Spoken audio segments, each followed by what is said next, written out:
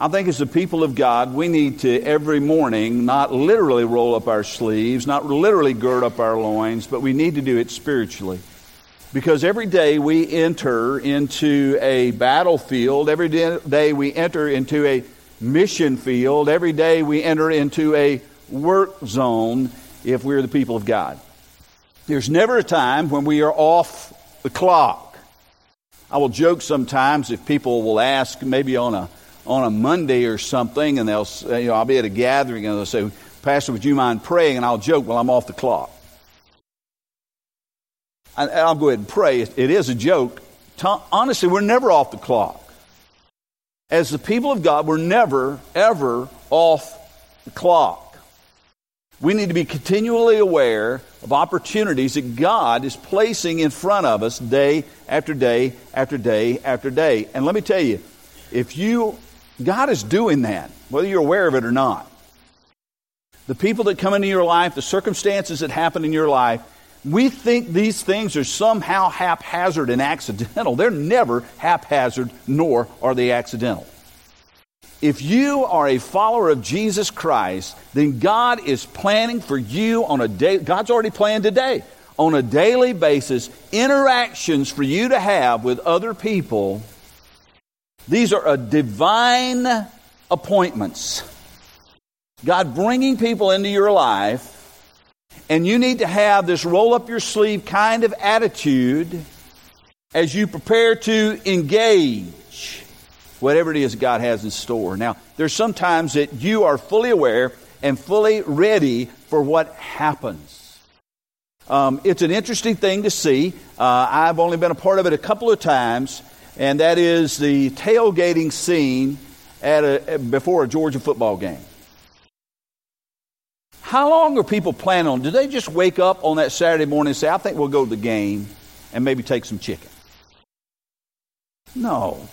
Listen, how many of you tailgate Georgia football games or have done it? Go ahead, confess. It's okay. All right. How many of you be willing to do the same thing at church on Sunday? I don't know. It'd be awesome, wouldn't it? Can we do tailgating? That'd be great.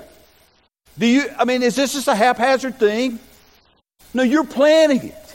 You got your tickets. That's already taken care of. But you're wondering, okay, what's on the menu? What are we going to take? We're going to cook there? We're going to take everything? Have you got the tent ready or the chairs ready? You put all kinds of effort into getting ready for a football game. And I realize that in Georgia football is about as close to a religion as you can get. I do realize that. But here's what I want to encourage you is every day in your praying and in your preparations, listen, it's game day every day. Are we awake yet? It's game day every day. God is calling you to engage the world. It is a war zone. It is a mission field. It is a work zone, and we need to be ready. Now, I want to share a couple of scriptures with you, then I'm going to skip to the end of my message. I didn't get any amens on that. Maybe I should not do that. Okay. I figured, listen, revival would break out when I said that.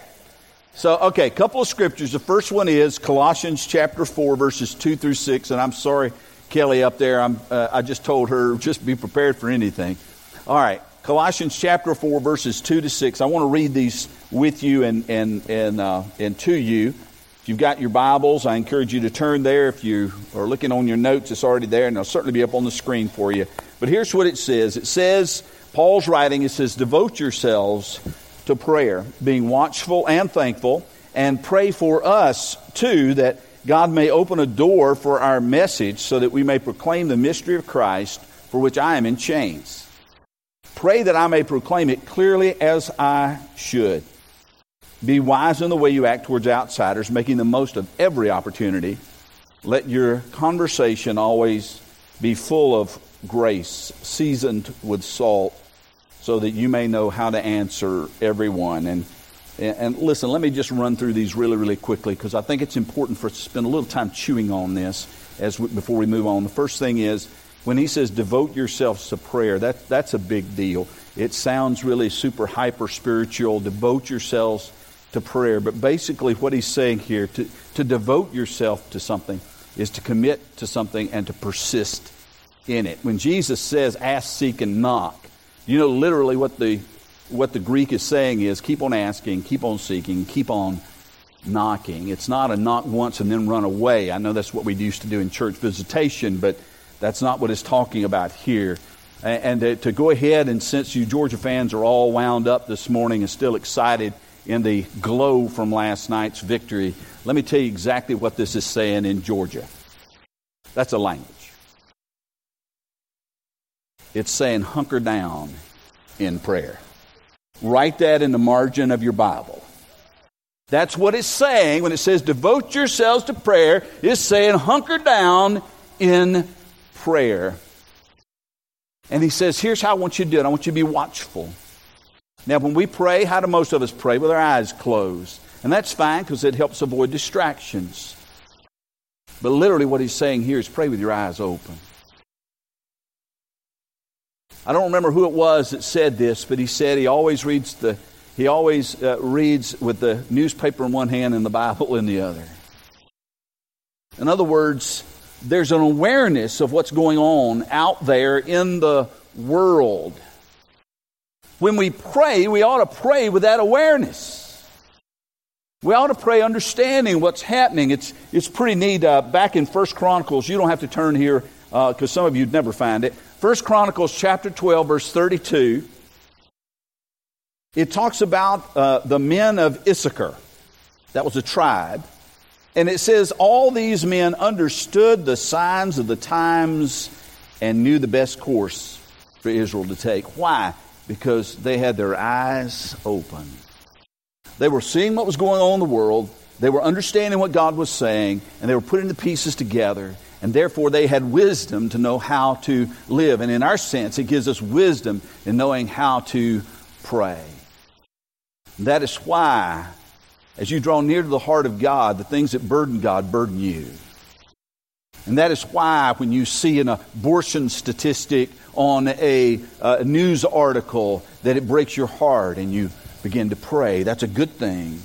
That's why when you watch the Weather Channel and you see the storm is coming, or you see the aftermath of the storm on a Caribbean island, that is why you stop and you pray. Folks, we are to be devoted. We are to be hunkering down in prayer. And when we see the circumstances around us, we're to be watchful. We're to understand what's going on. And we're to use our prayer life to come alongside that. And he also says, and be thankful. Now, what in the world were there to be thankful for? Well, obviously, they may have many things. They could be thankful for their families, be thankful they had food on the table that night, be thankful they had a roof over their head. But I got to tell you, what he's talking about here is, listen, be thankful that you're in Christ. Be thankful. Listen, once you were dead in your sins and trespasses, and now you're alive in Christ Jesus. Be thankful that once you were spiritually blind, but now you see.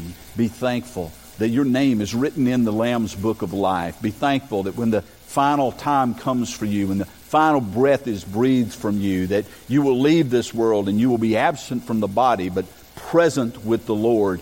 Let me tell you what, no matter what happens in this life, no matter what Irma or any other storm brings, as a believer in Jesus Christ, you can be grateful.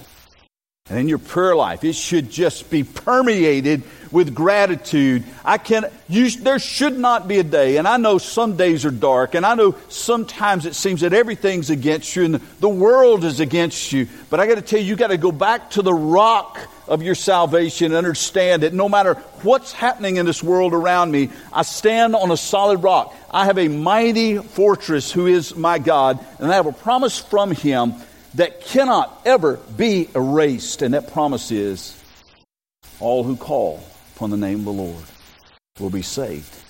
Now listen, you can be grateful for that, but don't let it just become self-centered. Because Paul is, as you read on here, is what he's saying is, listen, you have not only the opportunity to celebrate and rejoice in that, but you can be grateful that you've been given the privilege to share that with other people. That's a privilege that God has given you, to be able to share the victory that we sang about this morning, to share that victory with other people. So Paul said, get this, be devoted to prayer, be watchful in prayer, and be grateful in prayer. And then he says, and I want you to pray for me also and the people who are with me. Now, Why? Well, he's in prison. Did you know that? Paul's writing this letter from prison. Why was he in prison? He was in prison because he wouldn't shut up about Jesus. If he'd have just shut up about Jesus, they'd have left him alone. If he'd have just kept his mouth quiet, just not gone out preaching, not gone out and shared Christ, they wouldn't have bothered him at all. But because he refused, because he had this gratitude for all that God had done for him and this commitment to share it with everybody he could find, they locked him up. And he says, I want you to pray. And he says, I want to pray that a door may be opened. But he wasn't talking about the prison door. You know, he never said, hey, would you pray that my parole officer will help me out here? Would you pray that I could get could you pray that billboard I rode by that had the lawyer's phone number on it, email address, contact info, could you pray that lawyer is going to get me out? Could you pray? He said, no. He doesn't say, hey, pray that the judge is going to be lenient for me. He never says pray that the doors of this prison will be opened. Here's why. Because Paul understood something that we don't understand. That doors can be opened by God. Doors of opportunity in the lives of people around us. Even if every other door in our lives seems to be slammed shut in our face. You know what Paul did? Think about this. You've got a jailer who cannot leave you. You've got a captive audience. And the reason that the gospel went from that area in Rome where Paul was chained, the reason that the gospel went from Rome and went along with the Roman armies up into the British Isles and up into Germany and up into those places, the reason the gospel went up there was because Paul wouldn't shut up.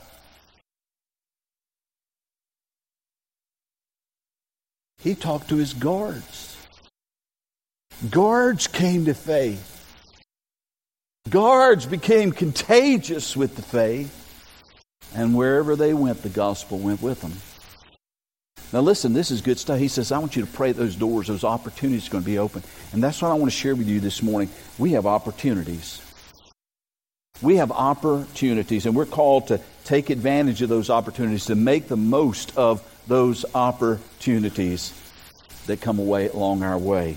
Now listen, let me jump down, share one other scripture with you. 1 Peter chapter 3, verses 15 to 16. I told you I'd share two. Here are the two. Here's the second one. And Peter writes, it's in Paul now. Peter's writing. He says, but in your hearts revere Christ as Lord. Put Him on the throne of your heart. Always be prepared to give an answer to everyone who asks you, to give the reason for the hope that you have. Now listen, this means you need to be living in hope so that people actually notice it. If your life, if your attitude, if your words look like everybody else's, nobody's going to ask you anything. But if you live with hope, if you're just bubbling over with hope, people are going to ask you, man, what's wrong with you? Well, what's going on in your life? Last week you were completely down in the dumps. Last month your life is completely falling apart. Has it changed? Nope. Sure hadn't. Nothing in my life has changed. My life is like a country western song. Everything's falling apart. My dog's died. My wife's left. My mama's drunk in prison. Isn't that a country song? Yeah.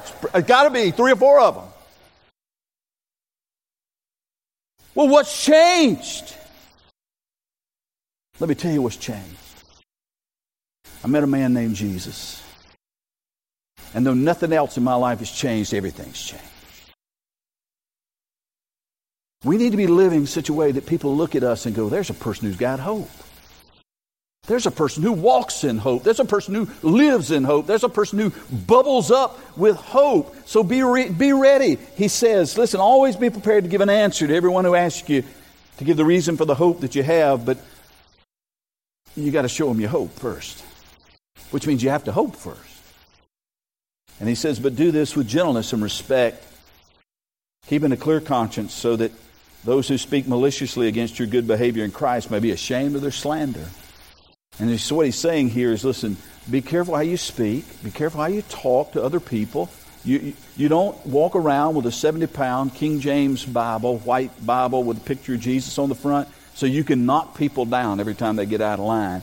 That's not what he's saying. He says, listen, when you're sharing the reason for the hope that you have, do it with gentleness. Do it with respect. Don't be spitting in their faces. Don't be yelling at them. Don't be bashing their head with a placard, a sign. Do it with gentleness and respect. And oh, by the way, don't forget how you live is important, because people are watching you. You want to live in such a way that validates, not invalidates, what you say. You know people like that? They say one thing, but when you look at their life, it looks completely different. He says, don't do that. This is a messed up world in which we live. And in some ways, we're messed up people too. We're just as broken as the rest of the world. It's just that we found someone who knows how to put the pieces together. And I want to let you know this morning that brokenness can be an opportunity for you. Because you come out of brokenness, you can speak into the lives of people who are broken. And what I want to do for the rest of this few minutes this morning is to give you a tool to help you speak into the brokenness of people's lives. We're going to do it a number of ways, and one of the ways is when you leave today, don't leave without it. We've got one for everybody. I actually have a little piece of paper, a little folder, a little handout that I'm going to give to you. It's going to look just like this. It's going to have Life Conversation Guide on the front. Don't leave without it, and then get into it and begin to use what's taught here. But I want to go through real quickly this morning and share with you, because everybody from every walk of life knows about brokenness in this world. We've lived it. We're still broken. We still get chipped and dinged all the time. And the people around us get chipped and dinged, and they live chipped and dinged lives. They understand brokenness. And so let me give you this tool. Basically, it's called 3 circles. Sounds simple. Here's a little diagram on the back of your handout. There are no blanks for you to fill out there. I know there was one earlier, but don't worry about that. It's good. But on the back, this is where I want you to focus, because I want you to fill these out. I'm going to go through these with you one at a time, and we're going to do it. And I'm going to just kind of share it with you the way maybe you can share it, and I'll teach you a little along the way. When you are encountering someone, I know sometimes we hesitate to ask the question, how are you? Because we're afraid someone's actually going to tell us the truth. What do you want to hear when you ask someone, how are you? Fine, good, I'm well. That's what you want to hear. What you don't want to hear is, well, I'm glad you asked me that. I want to tell you that sometimes when you hear, I'm glad you asked me that, what's happened is that opportunity, that door of opportunity, has just been opened to you. And if you're willing to take the time to step through that door of opportunity, here's what you can do. You can begin. Let's go ahead. Give me the next slide up.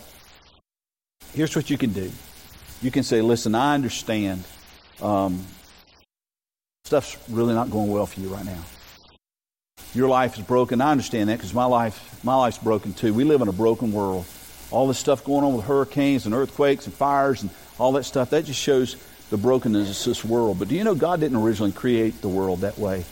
Let me tell you about God's design. God's design was that everyone and everything would live in harmony. Yes, God created rain, but you see this is a result of brokenness. These storms are a result of brokenness. You open up the newspaper, they're filled every day with crimes, and they're filled every day with murder and thievery and all kinds of things. And you see that in the papers. Listen, that's a mess. That's brokenness. But that's not how God designed it.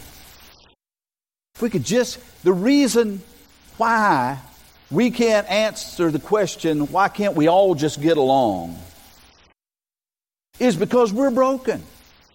And can I tell you something? Most people understand that. Most people understand that. So you begin with God's design. And you go, listen, the reason that the world is broken is because of something the Bible calls sin. And sin is anything that we do that is outside of the design, the plan of God. That is sin, and it inevitably leads to brokenness. And there's your second circle. Okay, so you're talking to somebody. You've got a napkin. You've got a piece of notebook paper. You've got the inside of your Bible. I don't care whether you draw it, but you can sit down and with circles you can begin to tell people that God's design was not like this, but that sin, rebellion, led to brokenness. And this world is suffering because of brokenness. But listen, we're not content to live in brokenness. We want to fix it. And so we try everything we can find to fix our own brokenness. We turn on the Oprah Winfrey Show. We listen to Dr. Phil. We go buy some self-help books. We search. Listen, I can promise you this. When you have a problem, you go to Google before you go to Jesus. And so, hey, listen, I'm looking. Hey, I've got this ache. What I'm doing? I'm going to go to WebMD, and then I'm going to get my will ready. If you've ever been to WebMD and looked up any of your symptoms, basically it all says you're going to die. It will scare you to death. But we're looking for everything we can to fix it. You know, some people try to fix this problem of brokenness by just medicating it, by just soaking it in alcohol or drowning it in drugs. Or sometimes they'll use their sexuality thinking, okay, this will fix it if I can just have that intimacy, that physical high that comes with being involved sexually. Some people think, you know what, I'll fix my brokenness by trying to climb this ladder of success and try to get above all the fray. I'll fix my brokenness by driving the right car or living in the right house or living in the right place. And people do everything they can to try to fix their brokenness. But guess what? It doesn't work. If they'd have just read the book of Ecclesiastes to start with, they'd have realized it's vanity. It's like chasing after the wind.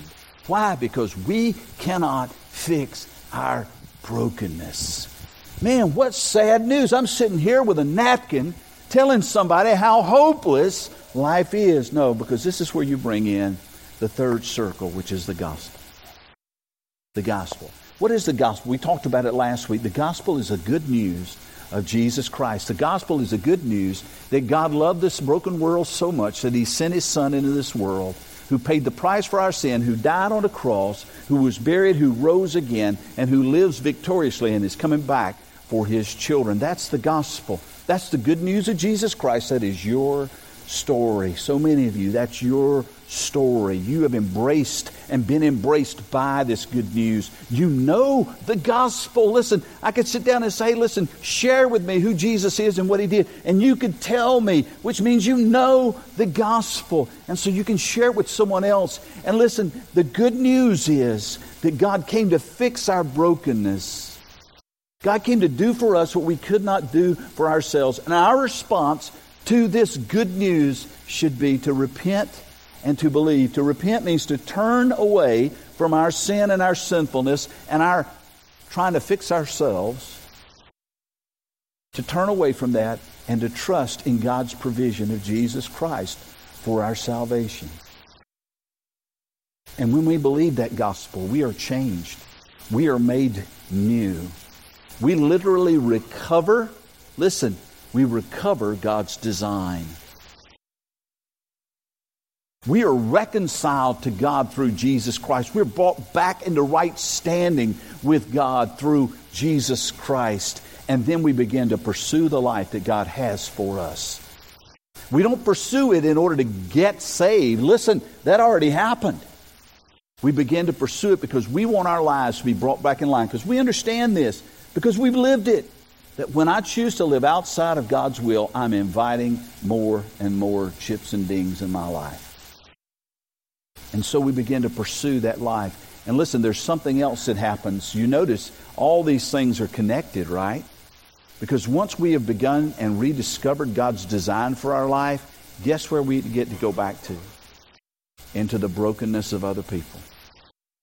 We go back into brokenness to take them the good news so they can discover God's design, so they can go back into brokenness and share the good news, so that they can find God's design for their lives, so that they can... Do you see how this works? Now listen, this is not hard. You can do this on a napkin. You can do it on a sheet of notebook paper. But I want to help you out. How many of you have smartphones? How many of your phones are smarter than you are? Okay. If you have a smartphone, Android, Apple, doesn't matter. You can go and you can look up Life Conversation Guide. It's got the 3 circles. You can't see it from here, but it comes up and you can literally swipe through. You don't have to write anything down. You don't have to remember anything. It's right here for you. Starts right with God's design, and then you just begin to swipe. And you can begin to tell people. You go, well, that's a little difficult. I'm not real good on my phone. I'm afraid I might end up calling somebody. I won't tell you what happened on the golf course the other day with my phone. But anyway, sometimes it hears things that you say differently than you say them. Oh, I'll go ahead and tell you because you're dying to know now, right?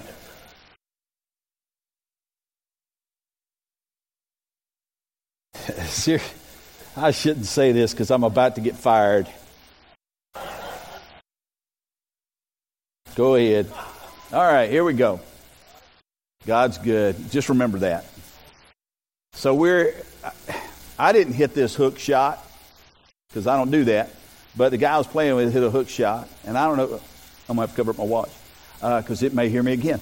I don't know who said it, him or me. Something about this hooked shot. But I looked down at my watch and it said, call hooker. Thank God there was no number in there for that. All right.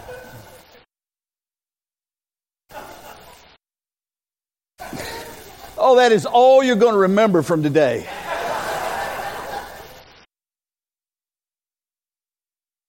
The reason I want to put this in your hands is because this explains it a lot better than I can. And you can use this to explain it to someone else. You've seen tracts. You know what these are. This basically walks you through. It walks you through exactly what we talked about with the 3 circles. And I want to tell you how I've used this personally. But not with this. I want to show you how it works. I used to work for Piedmont Airlines when I was in seminary, and Piedmont Airlines was bought out, and I had to find another job, and so I went to work with Rich Camera. Now, Nancy was really good at cameras. She was actually a manager of Rich Camera Store. She knew all about cameras. She'd done photojournalism. She knew everything about cameras and f-stops and film speeds and all this other stuff. I didn't know anything about it. I took one picture on our honeymoon, just one. And because that's why I got to have a picture just to prove that I wasn't on this honeymoon alone. And so I took a picture of Nancy and I cut her head off. And this wasn't a digital camera, so I didn't know. But it came back and there she was. I married to a headless woman. But anyway, but I got a job in this camera store and I became the number 1 camera salesman in the store. And here's how I did it. When someone would come in, they'd say, hey, listen, I'd like to look at the new Olympus Super Zoom. That was one of the cameras. Well, I didn't know much about it. I knew where it was on the shelf. I said, well, let me grab this camera and put it down here. And then I reached down, and we had a whole drawer full of brochures from each of those cameras. And I'd pull out that brochure. I said, let's go through this camera together. And we basically walked through using that brochure at a camera store. And they walked out of the store with a camera, and I ended up being the number 1 salesman, and I knew nothing. So don't tell me you couldn't use something like this yourself. Just, if you can read, you're good. And so you can open it up and you can go through it. We're going to give you one of these as you go through that today. I also want to let you know that one size doesn't fit all when it comes to witnessing. For some of you, it's just telling your personal testimony. That's a great way to do it. For others, you need something a little more systematic, kind of hold you to a program. We have starting, and it's in your handout. There's an orange sheet there in your handout. Do you see that? Okay, that's signing up for a 3-week It's kind of a mini course, but Tom Robinson is going to be teaching this. One size doesn't fit all when it comes to sharing your faith. It's going to be on Sunday mornings at 9 o'clock. Your small group leader will allow you to go to be a part of this because we want to equip everybody we can. There are so many ways for you to share your faith. The whole thing is we need to roll up our sleeves and just do it. So we're trying to get every excuse off your table as is humanly possible. This may be a good opportunity for you. There may be other things, but we want you to have the same kind of passion that Paul had, and that is when somebody says, hey, what can I pray for you? That your answer would be, well, listen, would you pray that opportunities for the gospel would come up in my life? That's not normally what we ask. But man, that's what I want our heartbeat to be, because we live in a world full of brokenness. We have found the answer. And we have the privilege of sharing that answer with other people. We're going to, in just a moment, we're going to have a final song and give you an opportunity to respond to what the Lord's placed in your heart. For some of you, you may be ready to receive Jesus as Savior and Lord. For others, you may need a church home, a place to belong. Some of you may simply need to come down and say, God, I am the cowardly lion in the Wizard of Oz when it comes to sharing my faith. I am scared to death. My knees knock, my teeth chatter.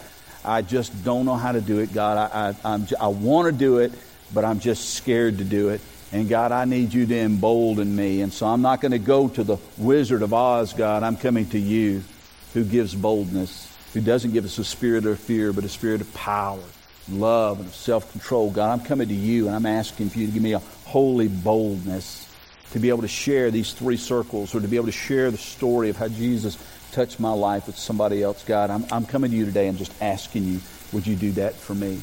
Whatever it is that God is leading you to do, in just a moment we're going to ask you to do it as we sing our final song. But would you pray with me? Lord, there's a lot. We've just dumped a lot of stuff. But Lord, behind it, we just read these words of Paul.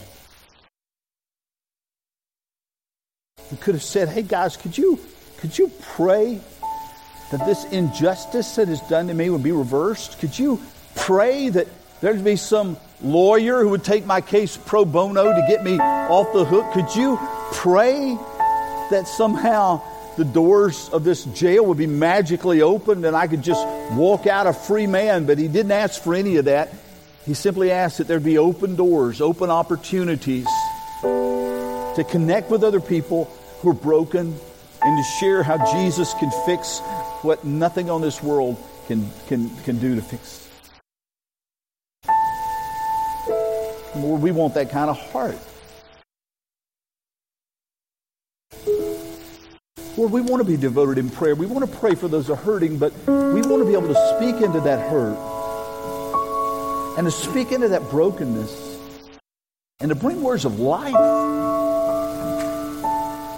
Lord, we say that we believe that Jesus is the one and only answer. Jesus is our salvation. Jesus is our hope, that He is the way, the truth, and the life, and that no one comes to you, Father, except through Him. Lord, we say that.